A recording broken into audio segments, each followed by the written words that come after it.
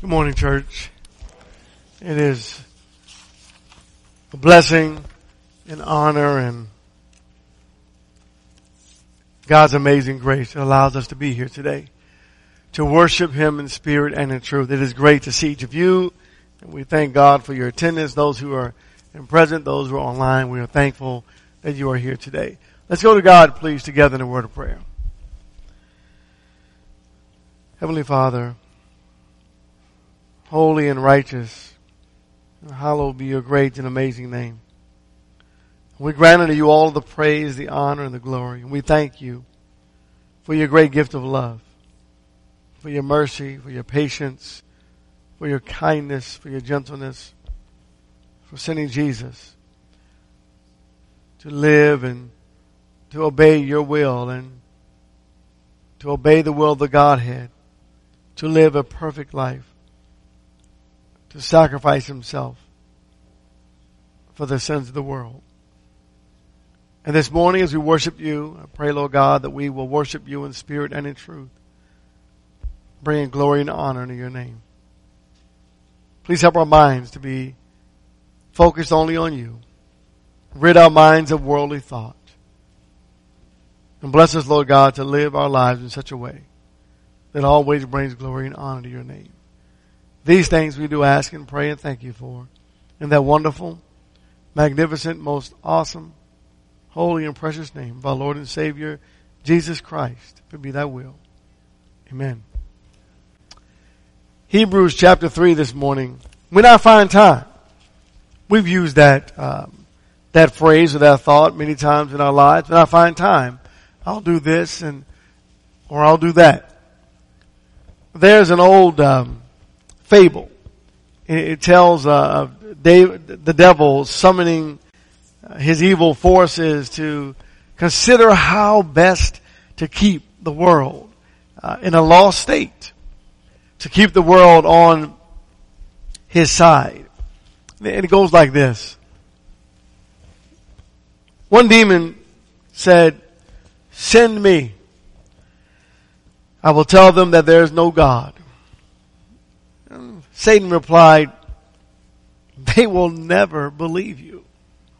Most of them know that there is a God." Another said, "Send me.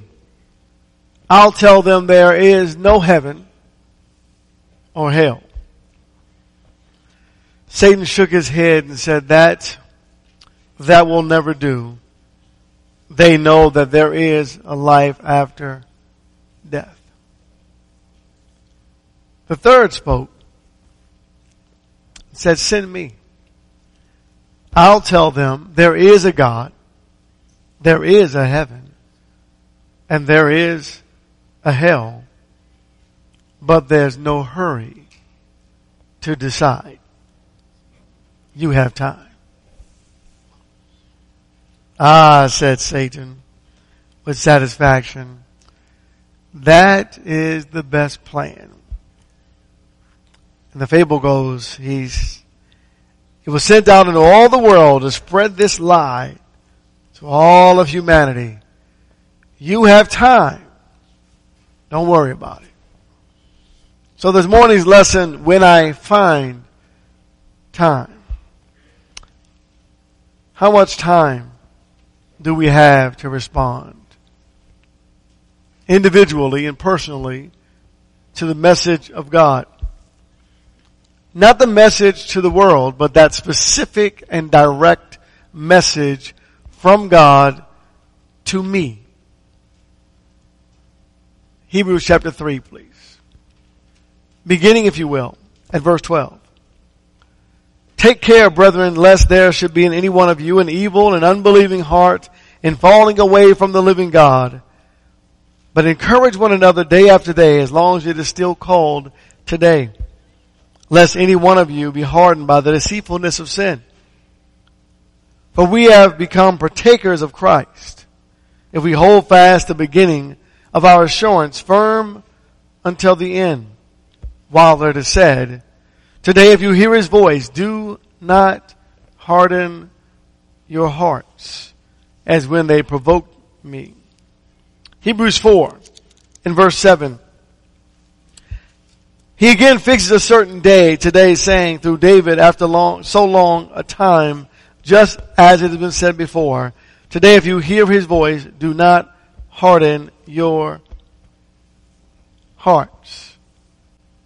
Matthew 16. I want to show you in this lesson one of the ways that our hearts become hardened. And I'm going to show you in this lesson this morning the horror of time. In Matthew 16, some have said, well, I'm going to wait until God sends me a sign. Maybe you've heard that before. Maybe you've said it. Matthew 16, beginning at verse 1. And the Pharisees and the Sadducees came up and testing him, asked him to show them a sign from heaven. But he answered and said to them, when it is evening, you say it will be fair weather, for the sky is red. And in the morning, there will be a storm today, for the sky is red and threatening. Do you know how to discern the appearances of the sky, but cannot discern the signs of the time? An evil and adulterous generation seeks after a sign, and a sign will not be given it, except the sign of Jonah. And he left them and went away. The sign of Jonah, Matthew 24. So for those of us who are waiting on a sign from God, a signal of some sort that says now is the time, I'm afraid to say that your time will never come. Because Jesus says there is no sign. Except for the sign of Jonah, which is an emphatic way of saying there is no sign. Matthew 24 in verse 35, heaven and earth will pass away, but my word shall not pass away. But of that day and hour no one knows, not even the angels of heaven, nor the Son, but the Father alone. For the coming of the Son of Man will be just like in the days of Noah. For as in those days which were before the flood, they were eating and drinking, they were marrying and giving in marriage until the day that Noah entered the ark. And they did not understand until the flood came and took them all away. So shall the coming of the Son of Man be. Then there will be two men in the field, one will be taken and one will be left. Two women will be grinding at the mill, one will be taken and one will be left. So then here's a question. We're going to turn to Acts 24. This lesson revolves around Felix. The question is this: how should I respond when the message of God touches my heart in some way? How should I respond when the Word of God pricks my heart in some way? So Felix, and we'll talk about Felix maybe over the next couple of lessons. This morning I just want us to focus on this one thought. When I find the time. Acts 24 and verse 24. But some days later, Felix arrived with Drusilla, his wife, who was a Jewess, and sent for Paul and heard him speak about faith in Christ Jesus. And he was discussing righteousness, self-control, and the judgment to come. Felix became frightened and said, go away for the present, and when I find time, I will summon you. He heard this message that was more than a sermon, it was a meddling sermon. It dug deep into the heart of Felix and deep into the life of Felix. And Felix became frightened at the message of God. And he asked Paul, or commanded Paul, to go away. And when I find time, I will summon you. Here's what Felix missed. He missed the opportunity to respond to God's call to respond to the message of God that pricked his heart. Verse 26. At the same time, too, he was hoping that money would be given him by Paul. Therefore, he also used to send for him quite often and converse with him. And I want you to realize the transition between verse 24 and 25 and verse 26. 24-25 tells us about the message and gives us a bit of an idea of the content of the message.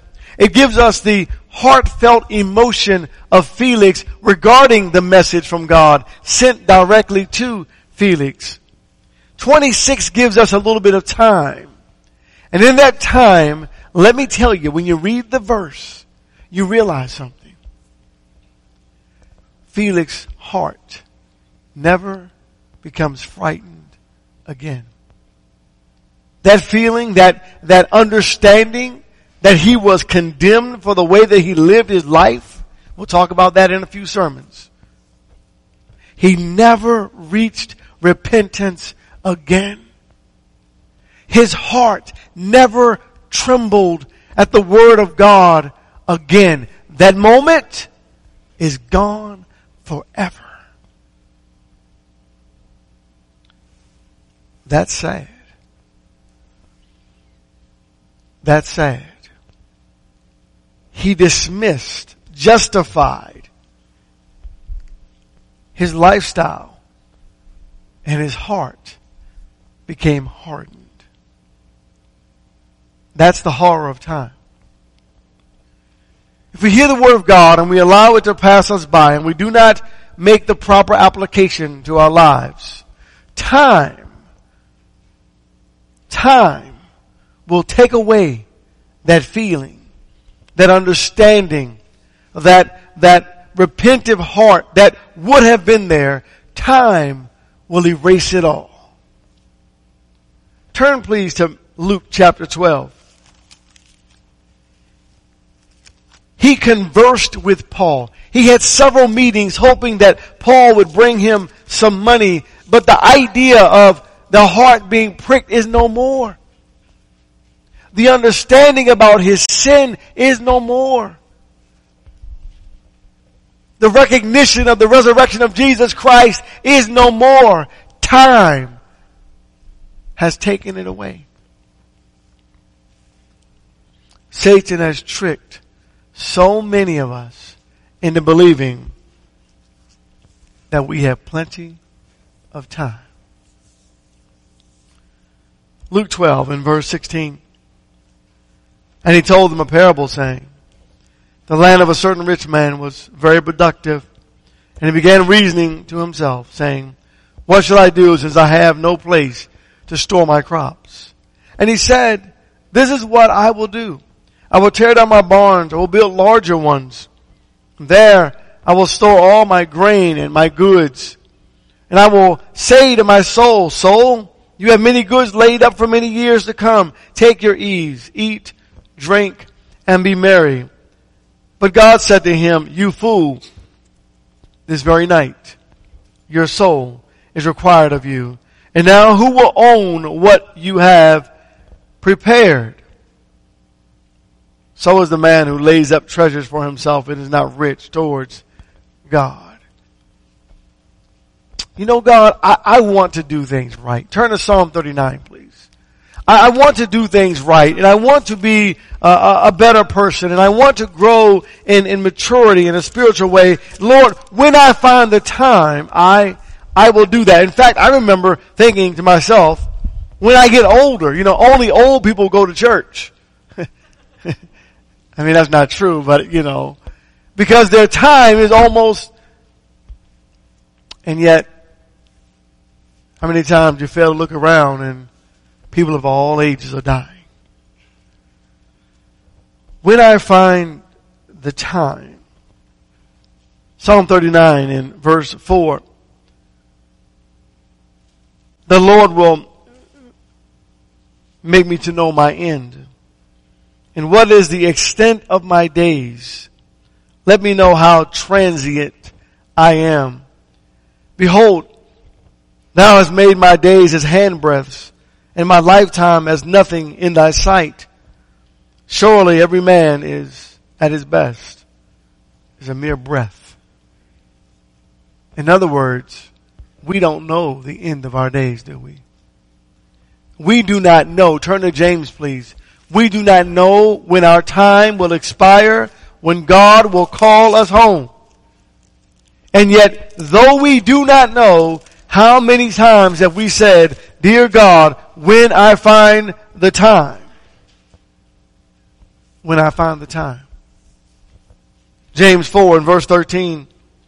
Come now, you who say, today or tomorrow we shall go to such and such a city and spend a year there and engage in business and make a profit. Yet you do not know what your life will be like tomorrow. You are just a vapor that appears for a little while and then vanishes away. God is telling us there's no more time. You might say, well, preacher, come on. We're here today, right? And if we're here today, then yesterday was here and there is time. Once a year, and this is unfortunate, but once a year the world comes together and says, let's celebrate the Lord's Supper. We do this every first day of the week, brethren. And I want to explain to you, if you will, just quickly why we do this every first day of the week. Well, let me just say it in this way. It is a reminder of the death, burial, and resurrection of Jesus Christ. We know that. We have very short memories, right? As humans, we easily forget things. It is a public proclamation that Jesus Christ died, was buried, and He's coming back, right? He rose, and He's coming back, and He's coming back to claim His own. It's a reminder of the fact that one day all of us are going to die. Whatever day that might be. But I want you to notice what's really important here. Turn to Exodus chapter 12. It is prepared and eaten in haste. Now, this is really important because what the public proclamation reveals to us every first day of the week is this: there is no more time.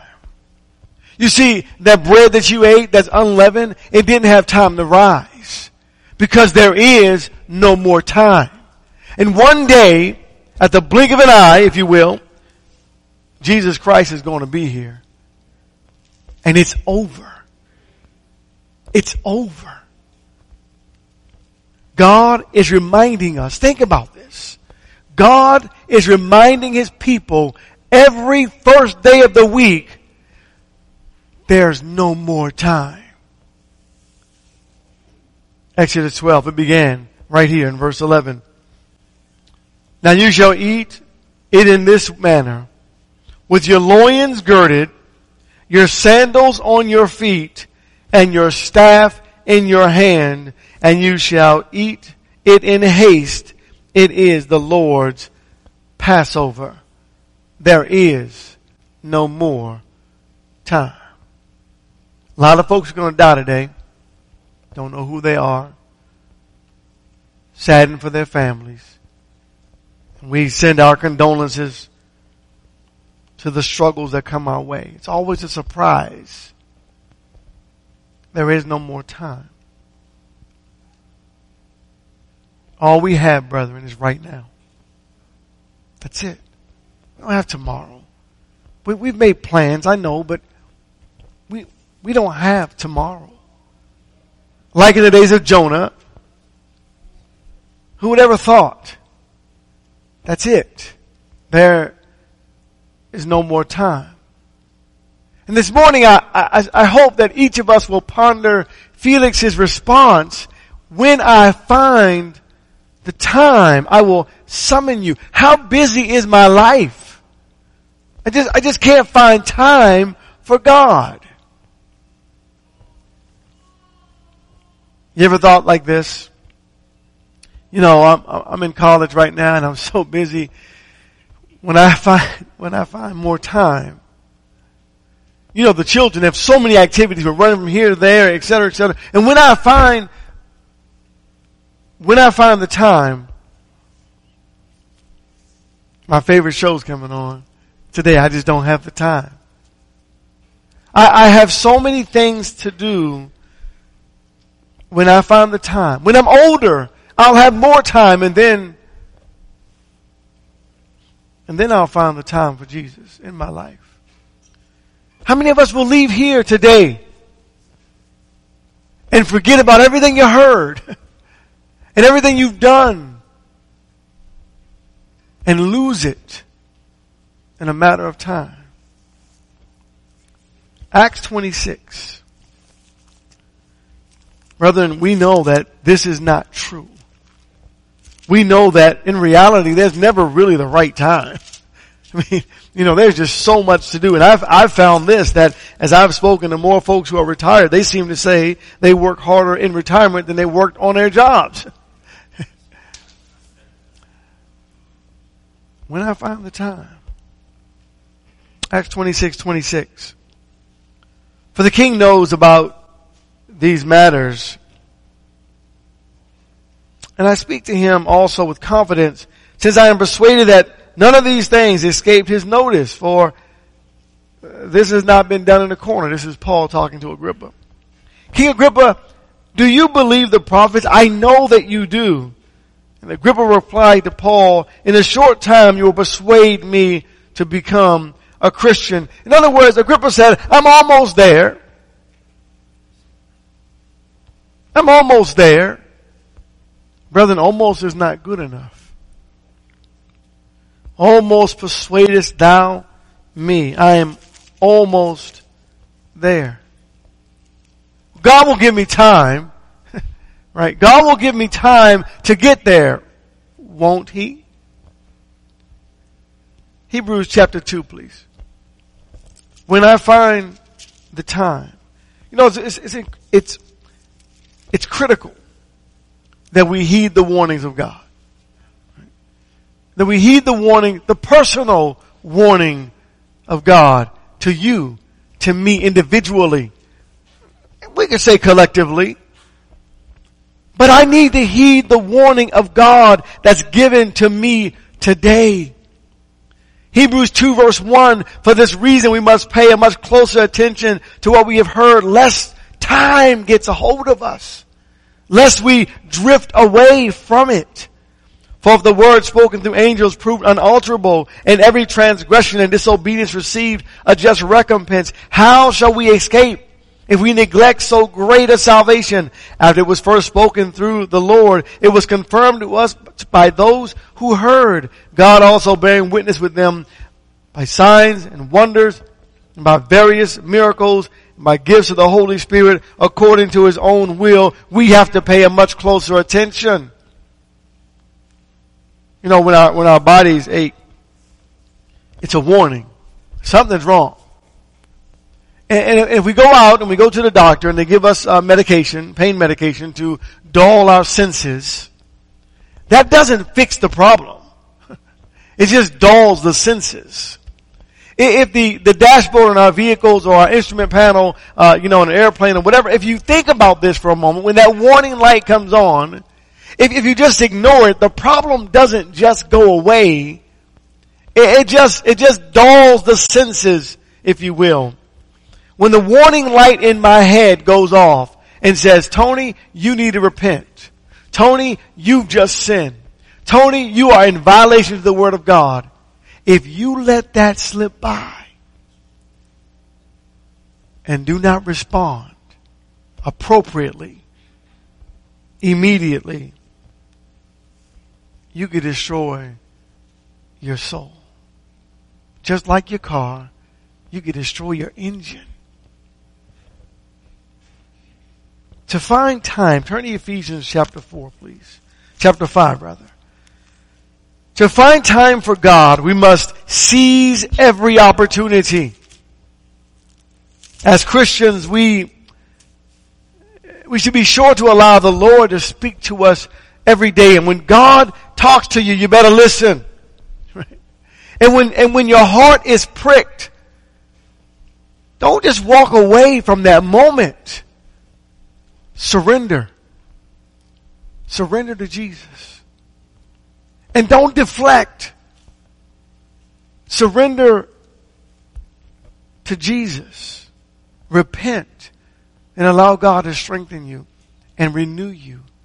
In Ephesians 5 and verse 15, therefore be careful how you walk, not as unwise men, but as wise, making the most of your time, because the days are evil. So then do not be foolish, but understand what the will of the Lord is, and it is your repentance. It is our surrender. Tomorrow may not come. 1 Chronicles, please, chapter 13. I know some of us struggle to make it online, struggle to come in attendance to worship God, and thank God you made it. But you got to make some changes, because God has to become number one. It should be more of a struggle to participate in worldly activity than a struggle to participate in worship to God. Brethren, friends, maybe things are consuming our time. Maybe it's the wrong stuff. Maybe I watch, I don't know about you. Sometimes I used to say this all the time. I used to say, we're going to put cameras in the church building, and the cameras are going to be right up here in the podium or in the front area. And we're going to face them out at the audience, and we're going to let them play and record every worship. And this is not to spy on you. This is for you to go back and look at it later and see how much activity goes on in the worship service. And then to ask yourself, well, I wasn't really focused. I remember I was looking, I got this message on my phone. I was reading, I was paying attention, I was reading the scripture, and the message popped up on my phone because it wasn't on airplane mode. And I read the message and I chuckled because it was kind of funny. And then you're in worship. When I find time, I'll make those changes. I don't know that we should be reminded every week to turn our cell phones off. I'm not going to remind you. It's worship. This is not my time. This is God's time. This is not about me. And we live in an all about me society, but this is not about me. It's God's time. Thank you, God, for this time. For this opportunity to worship the creator of the world. Wow. The creator of the universe. Right now. This is God's time. Thank you, God, for that. This isn't my time. You say, but preacher, I'm upset today. I'm angry at God because. That doesn't change the fact that this is God's time. It doesn't change anything. Let me give you an example. 1 Chronicles, chapter 13, beginning of verse 5. Here's David. They're going to transport the ark of God, but they transport it in sin. Let me show you. Verse 5.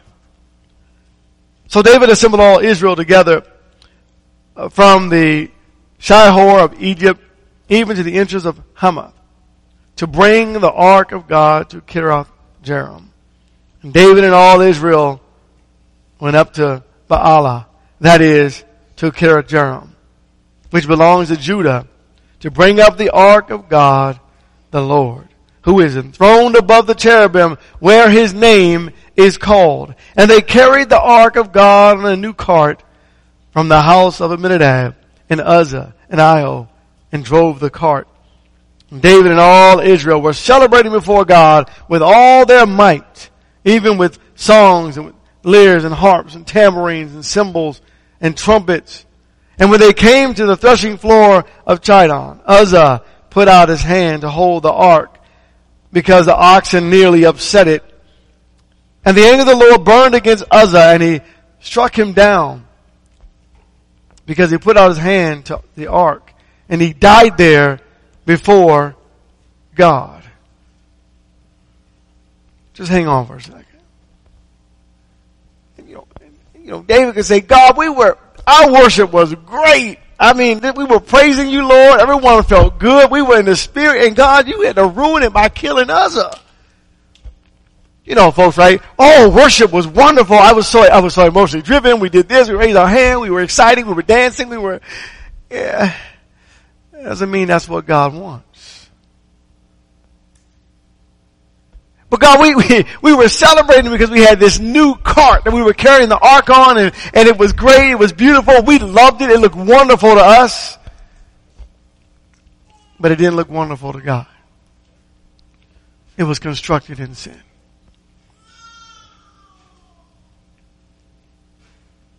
Verse 12. And David was afraid of God. I want to go back to verse 11. I don't want to miss this point. Then David became angry because of the Lord's outburst. Now, wait a minute. Right? You ever met anyone like that? You ever talked to someone who's angry at God? Right? You met folks. Maybe you've been there. Why are you angry at God? God is good. All the time. God never does wrong. God is always right. But David was angry at God because God struck Uzzah dead when God gave the specific command not to touch that thing unless you're from the priest, the Kohathites. But he was doing a good deed for God, wasn't he? You ever done that before? You ever done a good deed for God? Now God owes us? I know.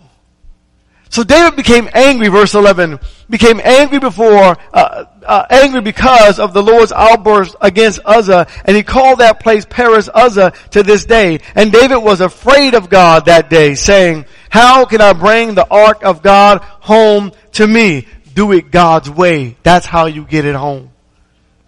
You want to know how we get home? Do it God's way.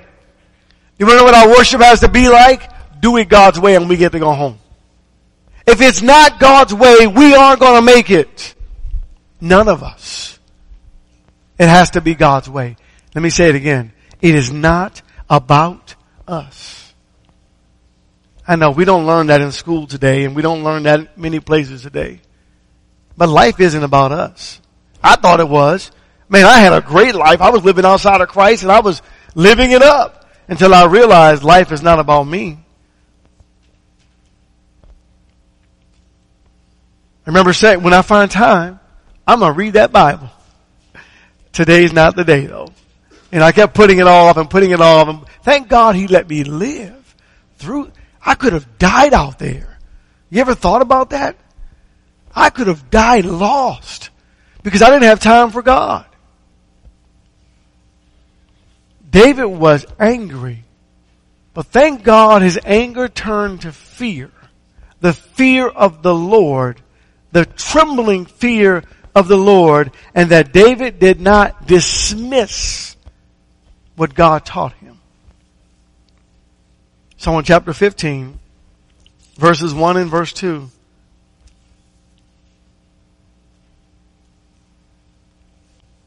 now David built houses for himself in the city of David.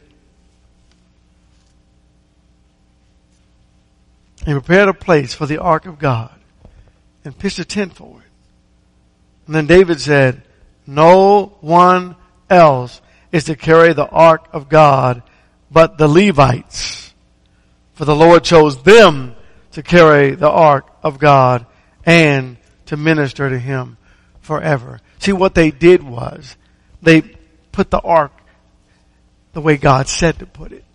They made it the way God said to make it. The rings were there for a purpose. He transformed his life and his world to conform to God. The fear of the Lord is the beginning of knowledge, but it's the fool, see.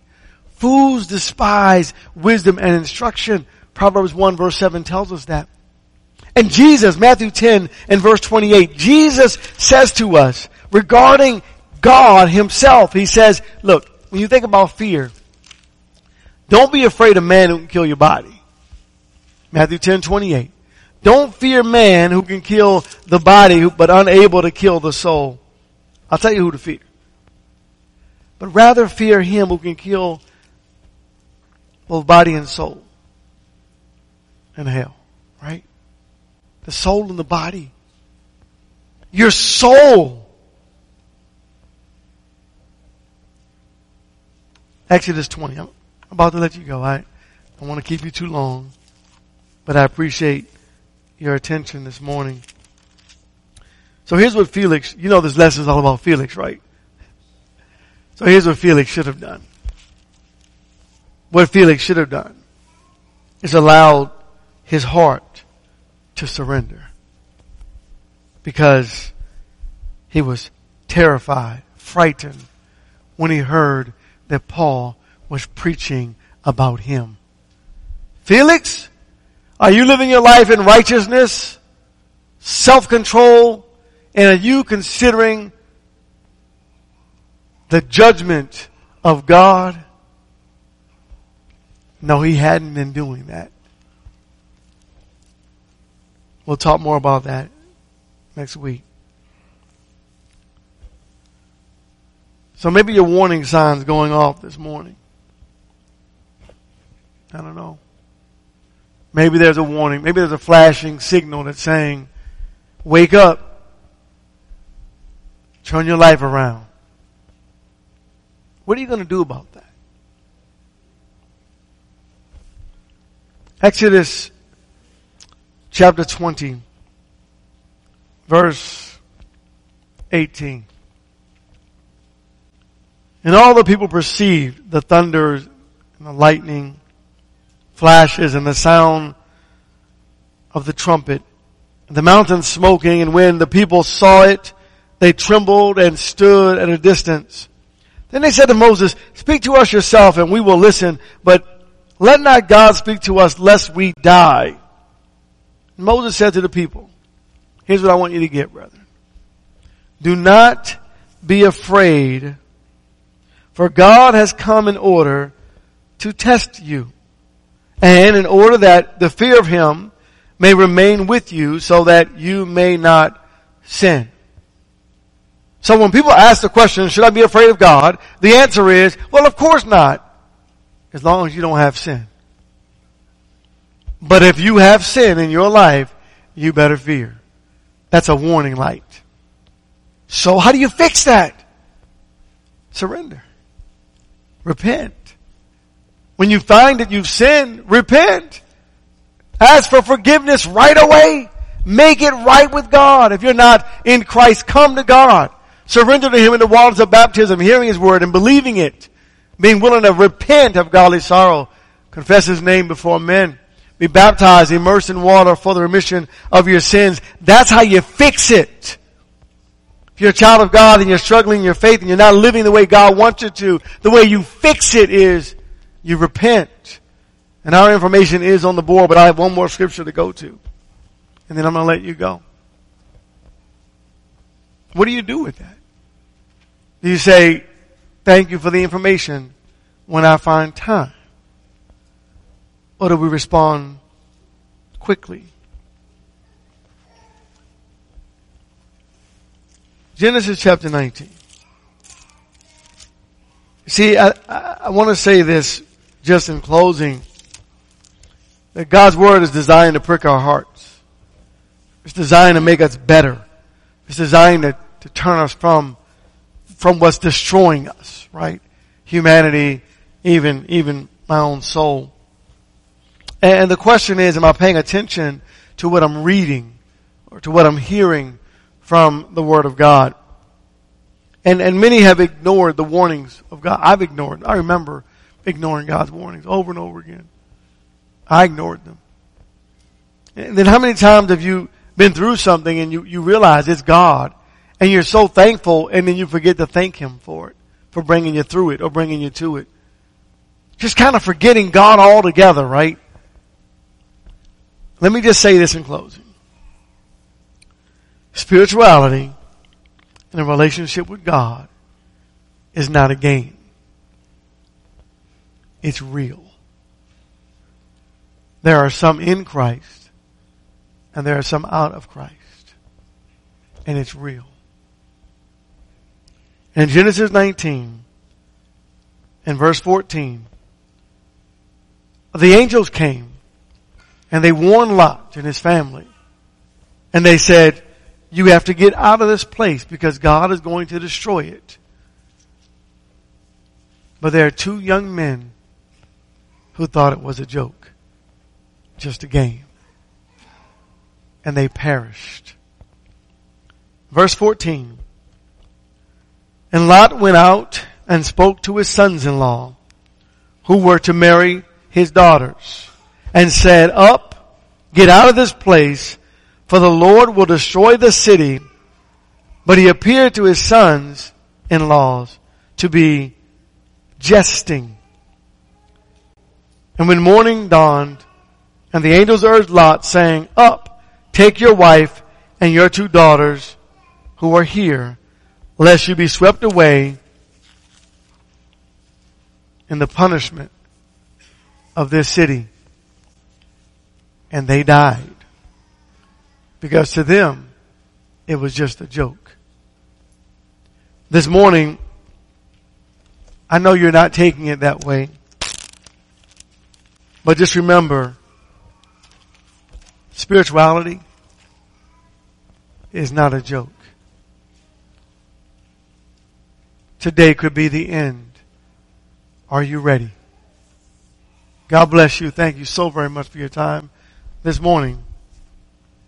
May the Lord God of the heavens and the earth add a blessing to the hearing and a reading of His holy and divine word.